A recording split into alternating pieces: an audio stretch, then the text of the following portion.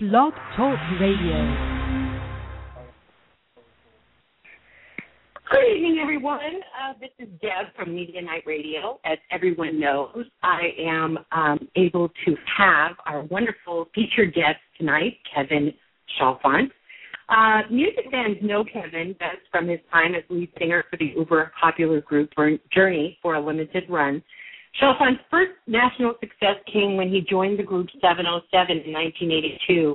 With Chalfant on lead vocals, the band enjoyed its biggest hit, Megaforce, which peaked at number 12 on Billboard's mainstream rock chart. But soon after, they disbanded. In 1984, Chalfant joined this band, Feel Breeze.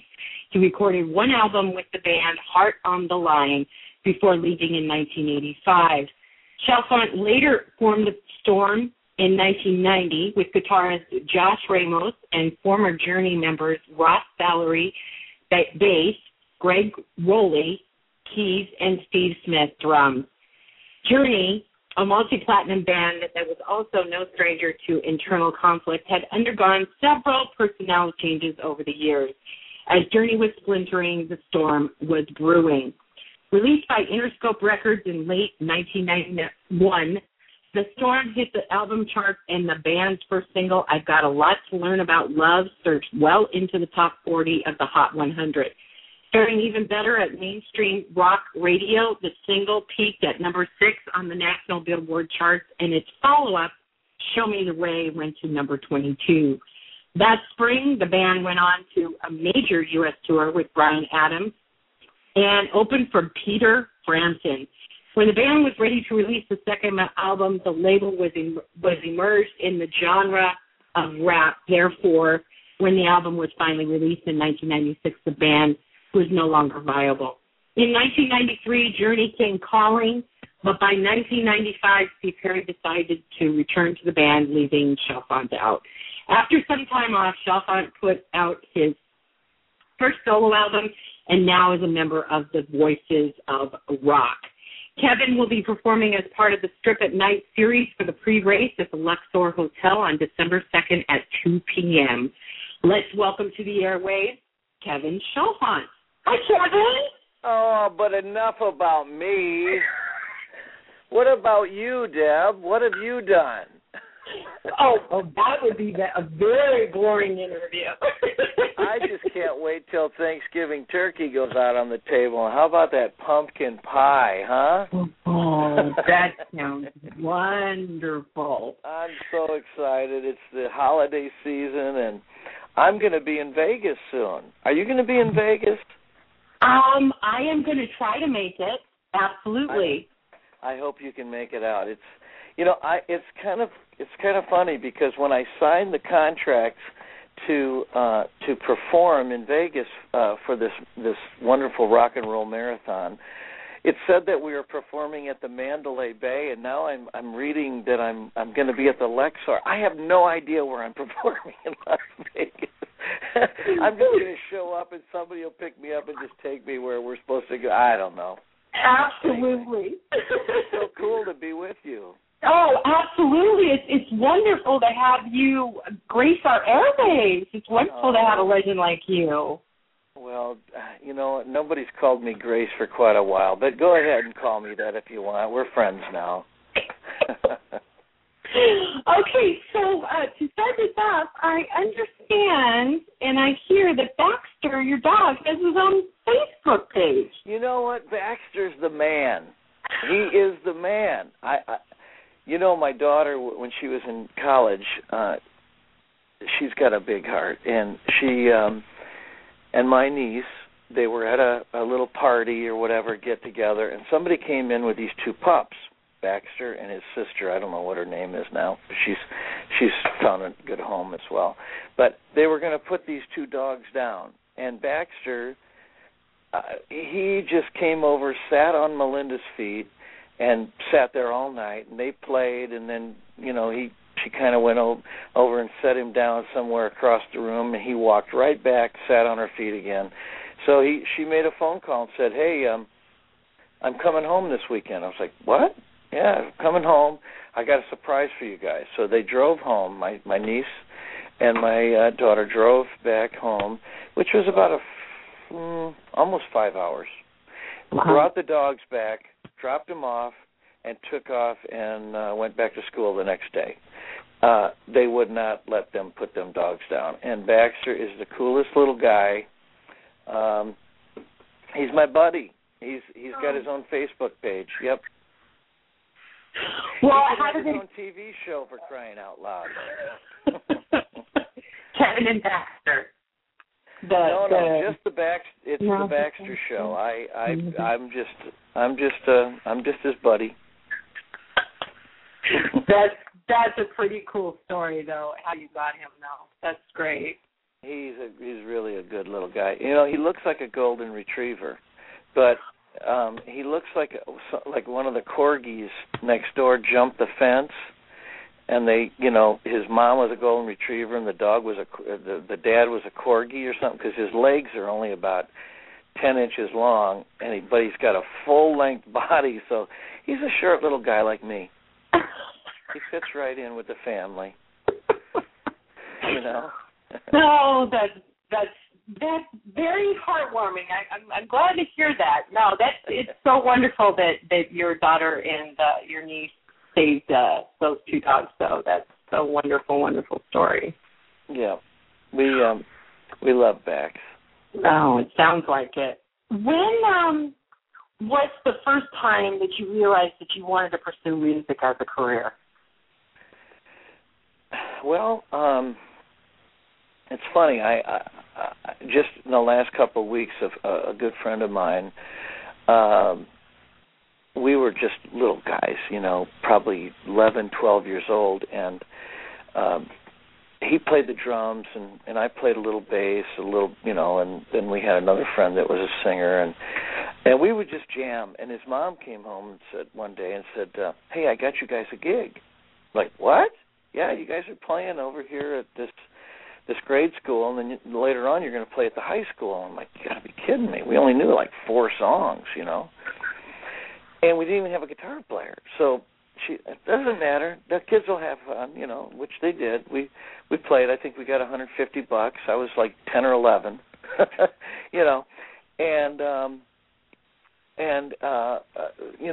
his mom just passed away, and I went to her services, and he said, it's funny how, sometimes funerals will bring people back together again. I hadn't really seen him in a long time, even though we were Facebook friends. Mm-hmm. And he said, "Do you remember what the name of that band was?"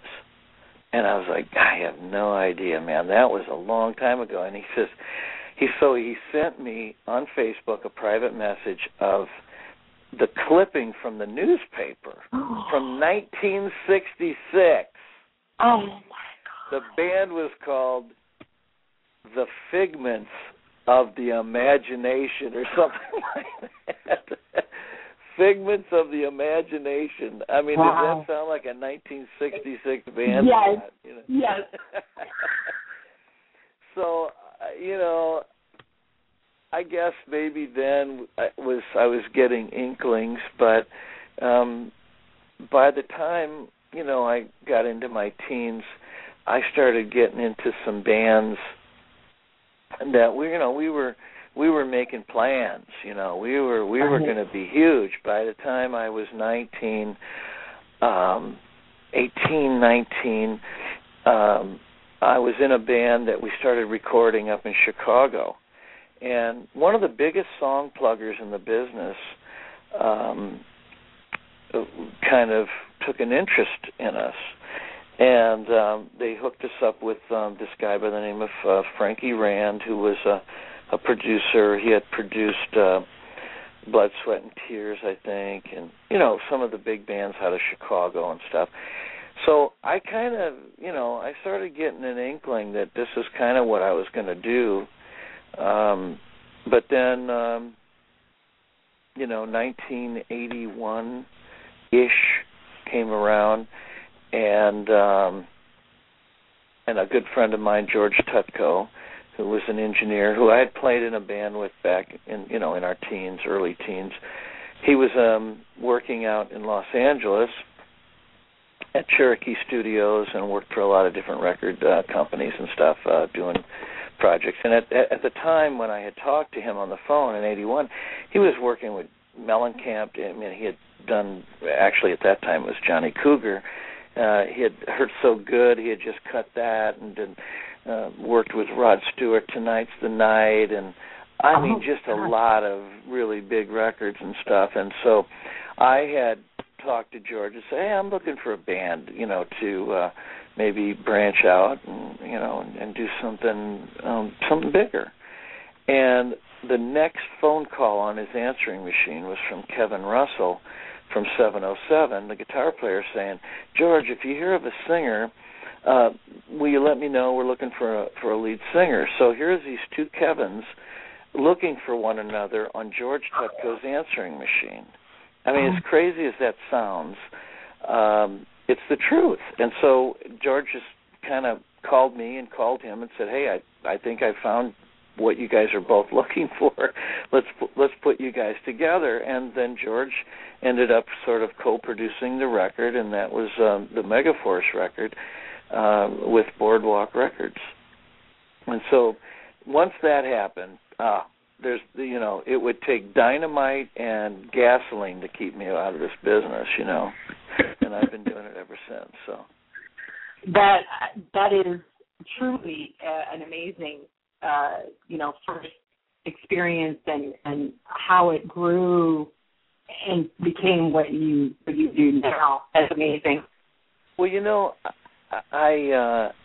I wanted to do this for forever. It's kind of been in my blood for forever. Starting with when I was a little bitty guy, my next door neighbor ended up being my first grade teacher, and my parents they worked in a glass factory. My hometown, Streator, Illinois, was like the glass container capital of the world. So we had two huge glass producing factories that made bottles and jars and stuff like that. And so when my parents would go to work, a lot of times I would end up over at Loretta Condon's house, and she was a piano player and quite accomplished. So she would teach me. She was Irish. This is so funny. She was Irish. I'm French-Italian. And she would be teaching me Irish songs. So I would be singing all these Irish songs when I'd go home, and my mom would look at me like, what are you singing that? Well, you put me over there, So she's teaching me all these Irish songs. And what's kind of funny is that Celtic stuff, it was just really, I loved it, and it kind of got down in my soul, and that's kind of the earliest memories I have of like really starting to sing. And then I'll tell you, I've shared this with a lot of young people because I have a recording studio now, and I do work with young singers, produce them, write songs with them, and I try to put a little something back into the young folks and stuff. And I tell them, I say, you probably won't do this, but I used to sleep with the radio on. I would always have a radio playing next to my bed all night. So I think that all of these songs and these chops, all the great singers during the 60s and 70s, I mean, they just filled my head with licks and song, and music, and I think that really helped me to, before I even knew how to sing, I was listening to great singers. So all I was doing when I started to sing was just try to mimic some of these wonderful, great R&B singers, blues singers, rock singers, just all kinds of eclectic sort of music. So, it all adds up in the end to give you some kind of a design and a style, I guess. Wow. Amazing. Okay, so as you were mentioning about band 707, you produced the hit Megaforce, which was a mega hit. And what do you think about that album?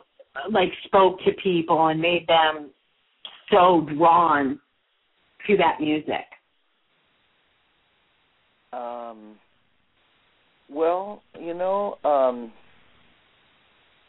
I don't know. Maybe it was just a lot of energy. We kind of got thrown into it, because it was just it was a whirlwind. I'll tell you, George when he would introduce me to people later on, he'd say things like, Kevin lived out in the cow pastures, okay?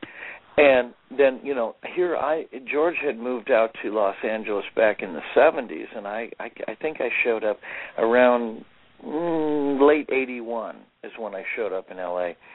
And he said, I flew out to L.A., I landed, I went straight to Keith Olsen's recording studio, and we cut Megaforce with Keith Olsen. He was probably the number one producer in Los Angeles at the time. Right. And I left my suitcase in the car, he said, and I went in and I just sang my butt off on Megaforce, and we were there for like a day and a half or whatever, and then we went back up to Northern California where the band actually was sort of stationed, if you will, and finished the rest of the record up there. But he says, George had been struggling and eating beans and weenies, for so many years, and here Kevin just shows up in Los Angeles and just, sweeps up with the biggest producer in the business. And, wow. When I think back about it, it's kind of like what happened. I just went from playing a lot of clubs and, and getting a break once in a while and getting to do a festival here and there with my band, and never really had made a record with that band here, and I've stayed with the same bands, for a long time. Right. Kind of a loyal guy, and sometimes it would actually hold me back, But I'm kind of a loyal guy. I've been actually married to my wife now, coming up in January here, 39 years. So I've been with my wife since I was in high school, and it's kind of a rarity in this business. Definitely. But I have to say that, we made a commitment a long time ago that, look, we're not going to let the business run us. We're just going to run the business. And we're going to be grounded, and we're going to have some values, and this is what we committed to one another. And, and not to say that we never had problems. You always have problems, and people try to create problems for you because they know that you've got a life outside of music and children and whatnot. So, I'm kind of a rarity in the business, I guess, that way. But I don't know. I feel like I have a life, I never did really go for living in Los Angeles and being a part of that lifestyle, because I don't know, coming from a small town in the Midwest, it wasn't appealing to me. It was fun to go there, it was fun to hang out, but I don't know, it just got really old really fast to me. So did you raise your kids in Illinois, where you came from?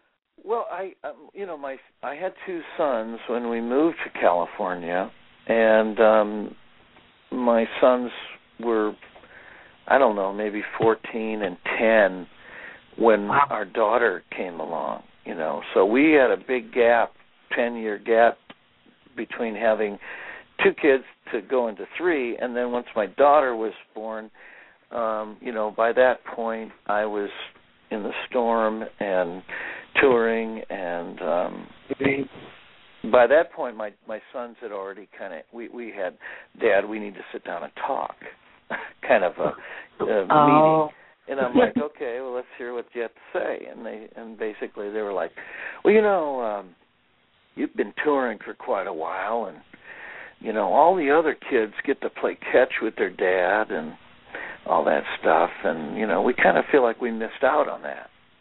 And so when that conversation went down, my boys, they grew up real fast. I kind of thought, all right, I get the picture. And then I started looking at my daughter, and I'm like, okay. So at that juncture in time, we decided, hey, you know what? We're going to move Melinda, back to Illinois and let her get to know her family and stuff. So that's what we did. Thanks, Shane.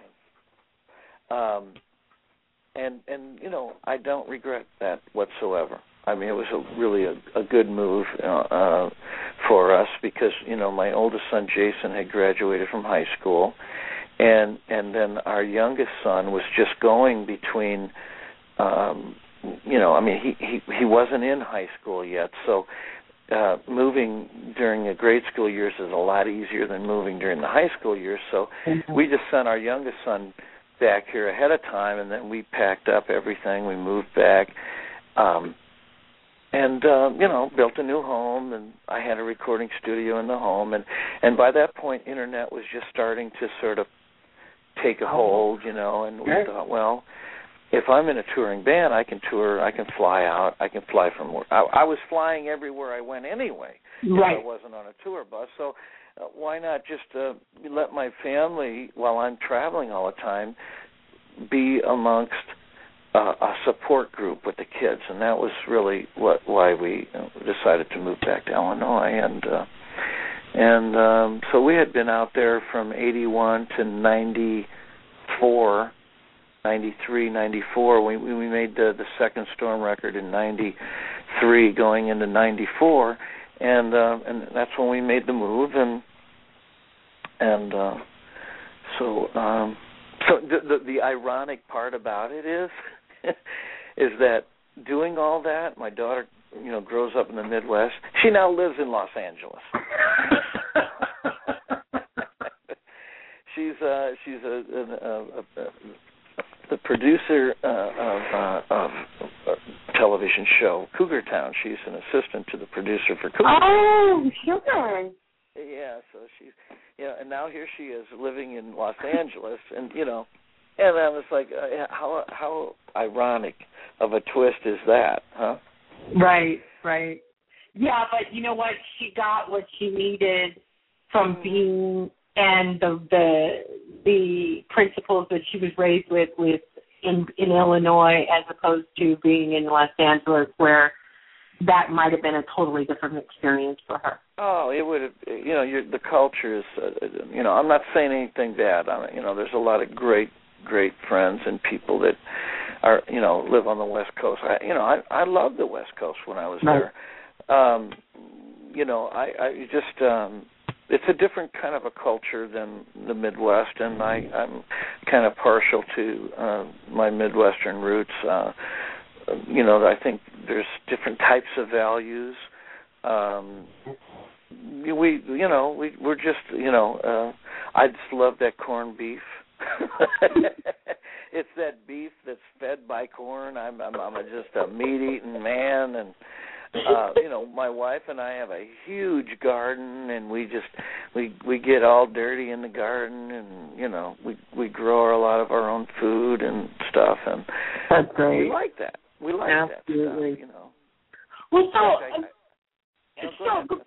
so going back to the Storm, I mean, you had like major success with them. You got a BMI award for co-writing and singing. I got a lot to learn about love. Mm-hmm. And that and the follow-up single, Show Me the Way, led to a U.S. tour with Bryan Adams, and you opened for Peter Frampton as well. So what kind of reaction did you have when you thought about, like, when the group found out that they were going to be opening for Peter Frampton? Well, I want to say that it was our manager, one of our managers, Herbie Herbert, who was the longtime manager for Journey and Steve Miller and just a lot of bands, Mr. Big, Roxette, and he managed so many big, and by that point he was kind of really leaning towards retirement. He hadn't quite retired yet, and the way that all came down, Gregg Rolie and I had met many times at 49er games. We sat with Herbie, and Herbie had one of the owners' boxes. So we would go to a lot of football games and stuff together, and then Gregg and I found ourselves singing background vocals with, for other artists, and we just kept meeting. And so finally, we figured out what was going on is that Herbie would invite Steve, Gregg's older brother, to football games and stuff, and then here I am showing up, and they would be hinting around, well, maybe the two of you guys ought to get together and write some songs. I mean, they literally put us together side by side, almost week after week, like, hey, when are you dummies going to write some music together? So after a few games, Steve Rolie had said to Gregg, he said, hey, have you and Kevin gotten together and written any songs yet? And Gregg said something like, well, no, not yet, but he looked at me, he said, we probably will here pretty soon. So in a big brother way, only like a big brother can, Steve says to Gregg, hey, yeah, that's a good idea, and maybe you could call your band the Procrastinators. And then, with that, there's no way we're going to another football game without some music in our hands. Right. So the following day, on a Monday morning, Gregg calls me up and says, well, it looks like I'm not going to let my brother get away with calling me a procrastinator. So when can we get together? And I said, well, I don't know. What are you doing this afternoon? So we got together. The first day that we got together, we wrote, the main song that we started with, I think, was Show Me the Way. Okay. We wrote that, the first song. And because, we had gotten together and we just talked. Let's talk about our families. Let's talk about things. What's important to you? What's important to me? And where can we draw lines together? And, so we're very much politically on the same page. We both have families. Our kids were about the same age, all these wonderful things. And so, I said to him, well, do you have any old, songs that Steve Perry wasn't interested in? Well, when you were playing in Journey, did you write a certain piece of music that maybe Steve was like, I don't know, maybe I don't like that? And he said, yeah, so it was this. And he plays me the music, pretty much the music to Show Me the Way. And I was like, I like that. Can I write to that? So he said, sure. So I took it home and I worked on that. And then we also worked on I've Got a Lot to Learn About Love. Those were the first two songs we wrote. So we got done writing those two songs, and he makes, at that time, a cassette for him and I, and then another cassette to give to Herbie. And Herbie happens to have it in his Porsche when he goes to see a Steve Miller concert, and he runs into Beau Hill and Jimmy Iovine, and he plays it for him, and they're like, oh, this is great. Wow, man, is this a band? And really, it was just Gregg and I think I maybe at the time had Josh Ramos, the guitar player, ended up being the guitar player in the Storm. He came in and played some guitar on it and stuff. And then we got a deal. So then one thing leads to another, and when you get to the tour part, the touring part that you were referring to, well, Journey had Bryan Adams open on several tours for them. Oh, I didn't know that. Oh, yeah, and so the same thing with Peter Frampton. Journey would have Peter open for them all the time. So it was kind of almost like a payback. Herbie's like, hey, you remember them last 7 tours you opened for us? How about, putting these guys on? They got a record climbing the charts and blah, blah, blah.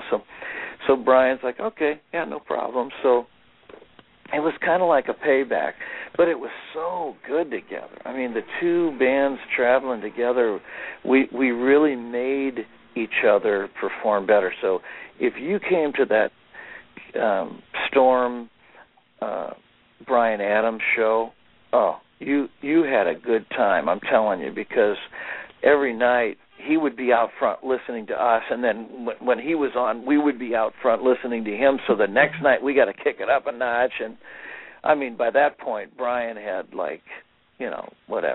700 number one hits. The guy was just huge. That. So Yeah, I mean, I think the band was pretty excited about doing the tour. We actually toured Canada and the U.S. with Bryan, and Peter. It was a lot less dates, but it got broken up in two different things. We toured with Peter early, right when he first decided to come back and do some stuff.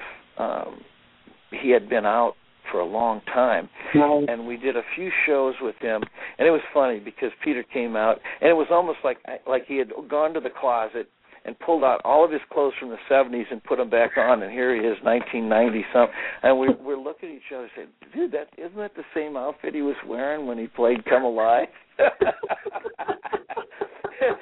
And then, and then we go and do something with somebody else, and then we come back later on, and it was all of a sudden he's like, all right, I decided to get rid of those clothes. I'm just wearing some blue jeans now, mate,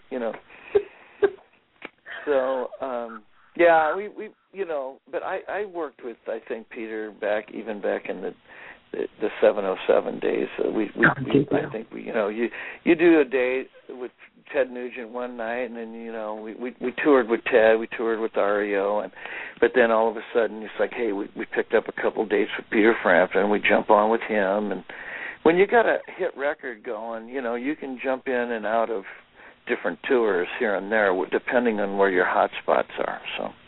Oh, that's so interesting, because I had no idea about any of that. So that's really cool to hear that. Okay, so let's talk about your experience with Journey. What was that experience like for you stepping in? Well, it was exciting. I mean, I can't lie. I mean, I think of all the American bands, I think Journey, I'm sold that Journey is the best of all the American bands, in my opinion, because of they have, and I kind of coined the phrase with them when I tell them, when I critique the band, when they come to my area or whatever, and I go out and I hear the band, they always want to, well, how did it sound? Or what, with this, that, or the other.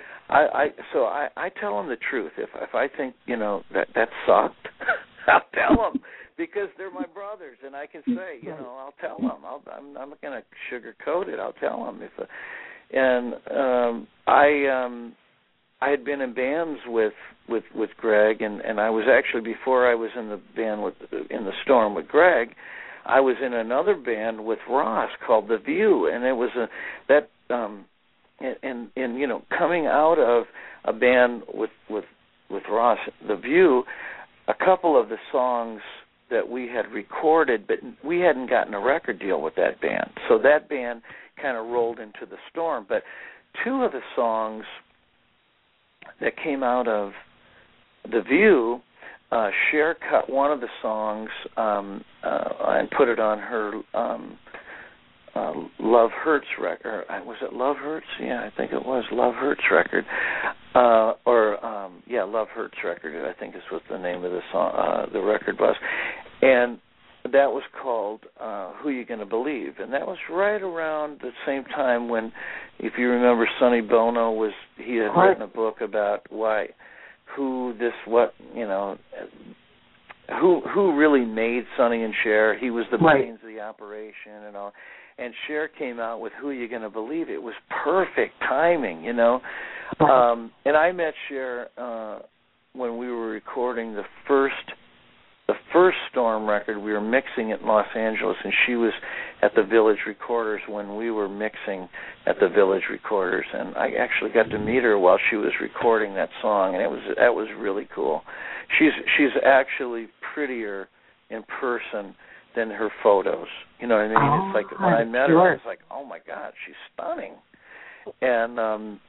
And I was taller than her, and I'm a little bitty guy. That's what blew my mind. I'm talking to her, and I'm actually kind of looking down at her eyes, and I'm thinking, Sonny Bono must have come up and, I was in my armpit or something, So Sonny must have really been a short guy, because she was, I thought she was like 7 feet tall when you watch her on TV. Right.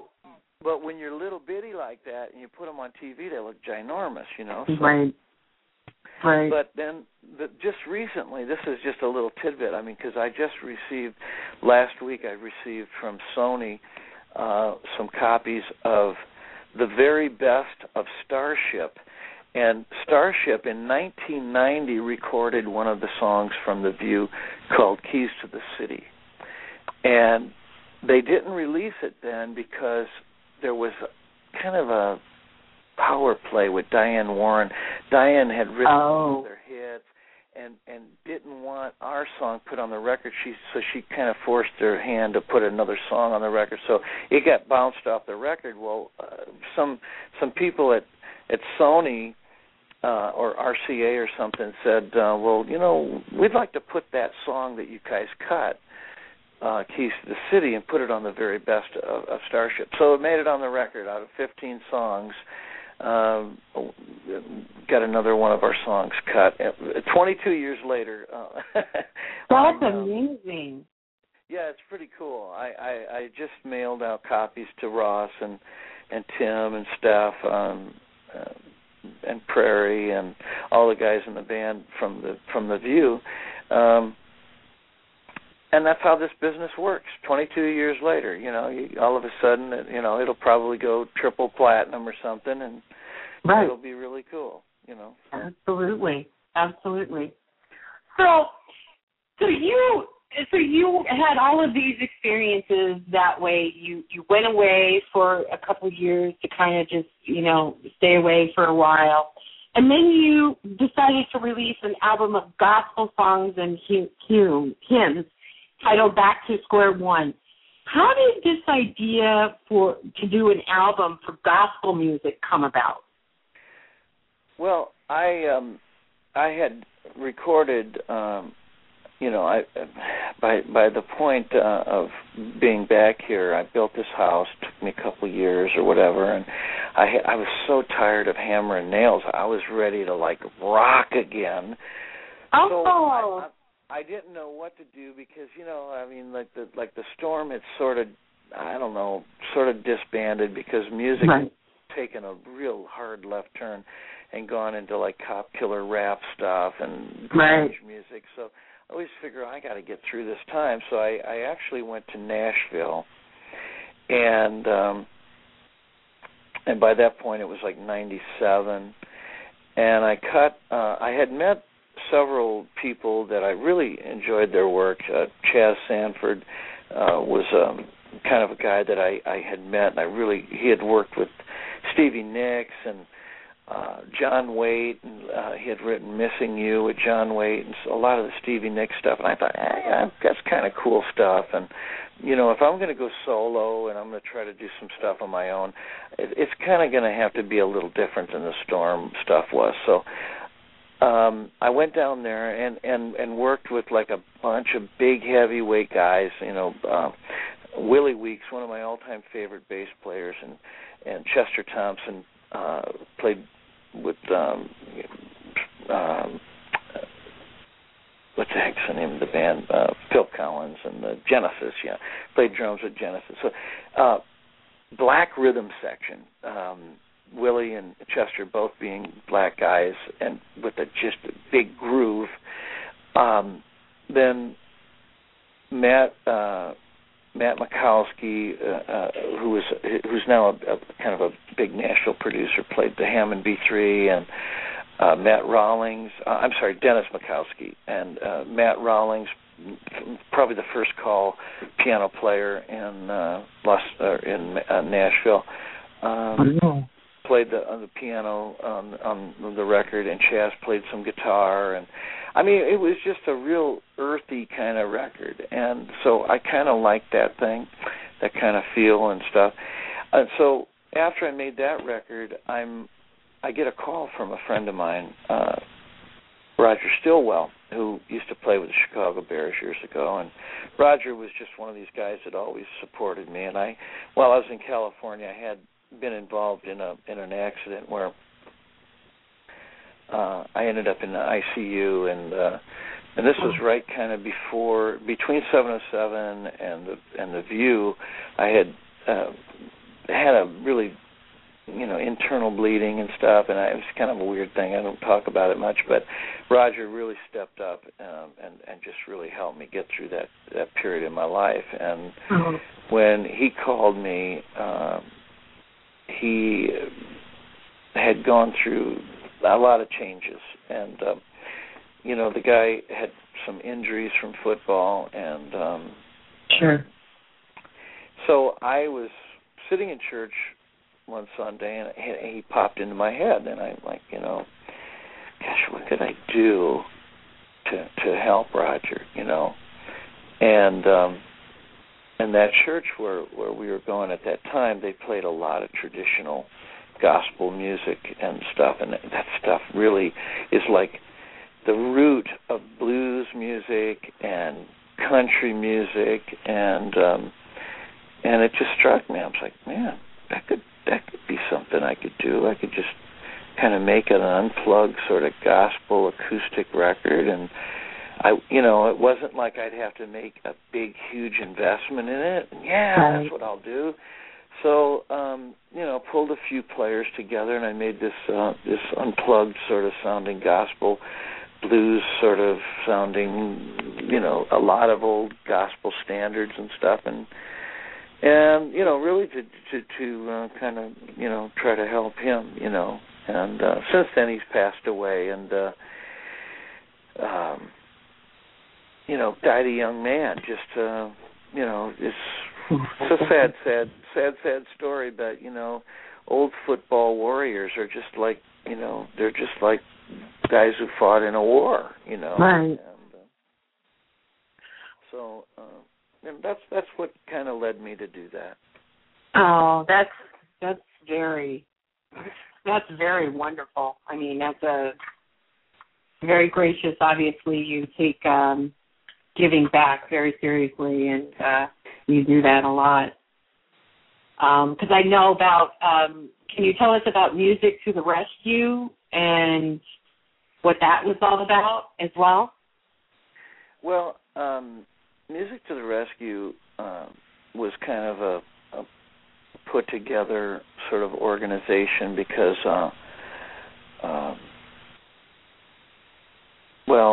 some of the people that I work with, one of our agents, and Jimmy Jameson, singer from Survivor, he lives down in Memphis, and if you recall, here about a year and a half, 2 years ago, there was a major flooding down there in Mississippi. Oh, yeah. And some of the smaller communities, a little town called Ripley, Tennessee, all the towns around that area were declared a disaster area and handled and financed by FEMA. But Ripley, for some reason, kind of was sort of like this dot in the middle of this big mess that got overlooked.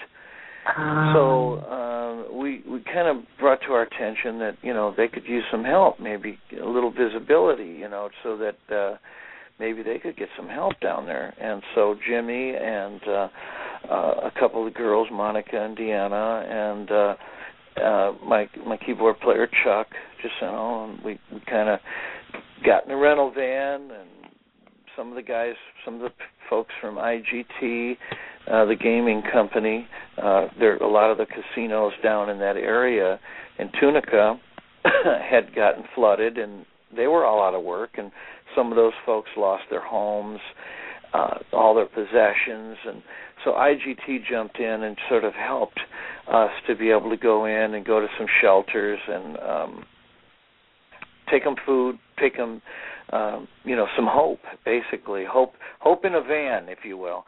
We went in and sang songs to them, played, just sat with them and talked, and then drove around in some of the higher grounds where people were literally camping in tents and campers and whatnot.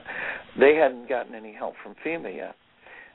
So once we went around and we went and bought groceries and took it up there, and then we hung out, had burgers with them and beers and made some good friends and stuff, and we decided, well, what we need to do is get on the radio and get on television and shed some light on this situation, you know. So Music to the Rescue was just basically to shed a little light on some folks that kind of got overlooked. And within, I think, 24 hours or 48 hours, I think it was like a couple of days, President Obama, signed the papers to bring Ripley in that little area the FEMA help that they needed. So I guess we kind of helped. You definitely did. We put on our capes and our leotards, and we went out there with our Music to the Rescue on our chest, and we jumped off a couple of tall buildings, and really got the press to. I mean, really all we were trying to do is there were people in need, and we're not heroes. We just wanted people to feel like, hey, we came from Chicago. And we heard about you guys, so we came to see what we could do to help. Oh, man, just to be there was just to know that we came from, that other people outside of the area knew that what they were going through. That brought them some focus, and they didn't feel like they were not being. And what was really interesting was that there were one lady we met there was from Illinois. Who was living down there now, and just wow, you guys heard about this? Oh yeah, we came because we heard that you guys were tears, buckets. We had to go get buckets and mops from the tears, but so that was really a beautiful thing. So it was absolutely. Help, Well, if you want more information on that, I have an email here, info@talentconceptsinc.com. You can email, or you can call about it, 702-530-9099, if you want to have more information on that. So you've had a couple or several solo albums, and I know that you did Flight to Freedom, which are 13 of your favorite Journey hits. But then you have a new solo album with your band Two Fires titled Burning Bright, which is out now. Can you tell us about it and what's the difference between the two albums? Well, I'll tell you, my association with Journey was really, it's gone on for a long time. And the people who actually heard me sing with the band just always were really gracious, and they'd get online and say good things about me. So then that would just spur more and more people like, gosh, I wish I could hear you sing those songs.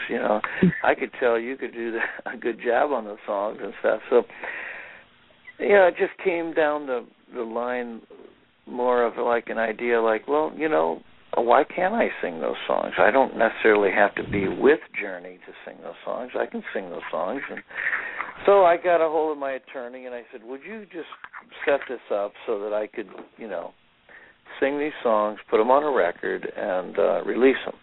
So he did. And we did it, and they did it. They basically gave me their blessing to go ahead and do it. And so then, from that point, people were like, man, would you come and sing them down here where we live or whatever, So then pretty soon the idea came, well, maybe I could just do like Kevin Chalfant's Journey Experience, and that's kind of one of the shows that I'm doing now. And I, so now, I mean, that's what I'm bringing to Las Vegas is my Journey Experience. The Voices of Rock Radio, which it's basically the same band, but the difference between the Journey Experience and the Voices of Rock Radio is that I will sing some of the Journey stuff. I'll sing some of the 707 stuff. I'll sing some of the, this, that, and the other thing, the Two Fires stuff. And then we have other singers come in and work with the band. Derek St. Holmes from the Ted Nugent Band, John Cafferty from the Beaver Brown Band, Wally Palmer from the Romantics, Jimmy Jamison, who has worked with Target and Survivor, and there's Charlie Hune from Foghat, Don Barnes from 38 Special. There's this Jolene Turner was with Rainbow. I mean, there's a whole cast of people that I've toured with in the past that if somebody wants to hire us and they want to do a Voices of Rock radio show, it's like a festival within a band. You know what I mean? So, right. Oh, it's fantastic. No, it sounds. It really is. Amazing. It's good because people who come to hear that genre of music, these are all the guys who were on the radio at the same time. During the 70s and 80s. Yes, legends. Legends is what I call them. Rock legends. Do you have any rituals before you hit the stage that you have to go through? Well, I warm up a little bit and stuff like that. But what's funny is my old manager Herbie, and I don't know if this is what you're referring to or whatever, but Herbie used to say, he would be telling his friends, when we played at the LA Forum, I had some friends there and my family was there, and so I didn't get a big warm-up time where I would go in and sometimes I'd go in the shower and just, sing a little bit and warm up and stuff. But I was so hungry. Everybody kept talking to me, and I never really got a bite to eat. And it was like all of a sudden, it's like, you got to go on in 10 minutes. I'm like, what?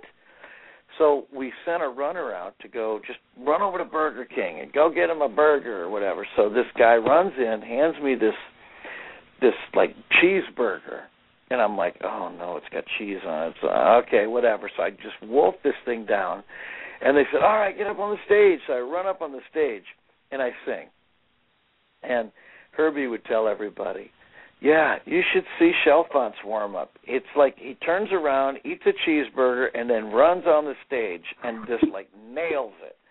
That and so it's funny because Herbie and I talked to him from time to time, and he was telling me, I called him to tell him thank you because he had helped me get some McCartney tickets. Oh. And I told him, I said, I went to see McCartney. And so he goes, you know what, dude, I got to tell you, I used to really boast you up and tell people how you would just warm up by eating a cheeseburger and run up on the stage. He says, but Herbie used to own this company, Nocturne Productions, and they did all the big video screens and lighting and whatnot. And he had them following McCartney around, and that guy is not human. He doesn't drink water. He'll do a sound check, and he'll go through the whole entire show at sound check. And then he comes back and sings the whole entire set. Doesn't drink a sip of water. The whole show or whole sound check. He's unhuman, So he goes, I used to talk about you singing, after eating a cheeseburger, but now, dude, McCartney has trumped you, man. He doesn't even take a swig of water. All right, so I guess I can let McCartney see my hero all over again. Right, I was going to say, he's a good one to be trumped by, I guess. Well, it was probably because of McCartney that guy was probably my all-time favorite, and when I was, back in the day when they played on the Ed Sullivan Show, that's why I wanted to get into music, watching those guys, so. Yeah, see, it was Paul McCartney for you, and Jimmy Jameson told me it was Elvis for him. Yeah. So, yeah, it's all the legends that led you where you are.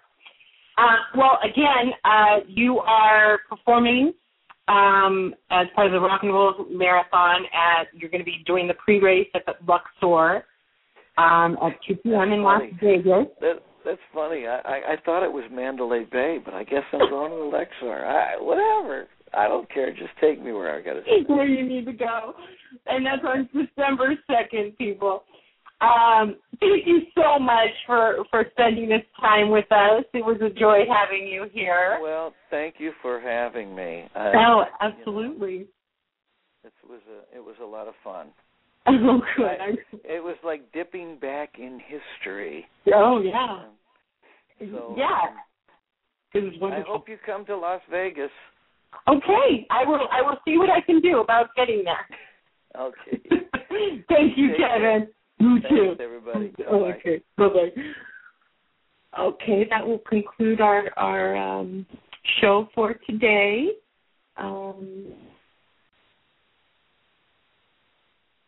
That will conclude our show for this evening. Have a good night, and hope you enjoyed the show. Thank you. Bye-bye.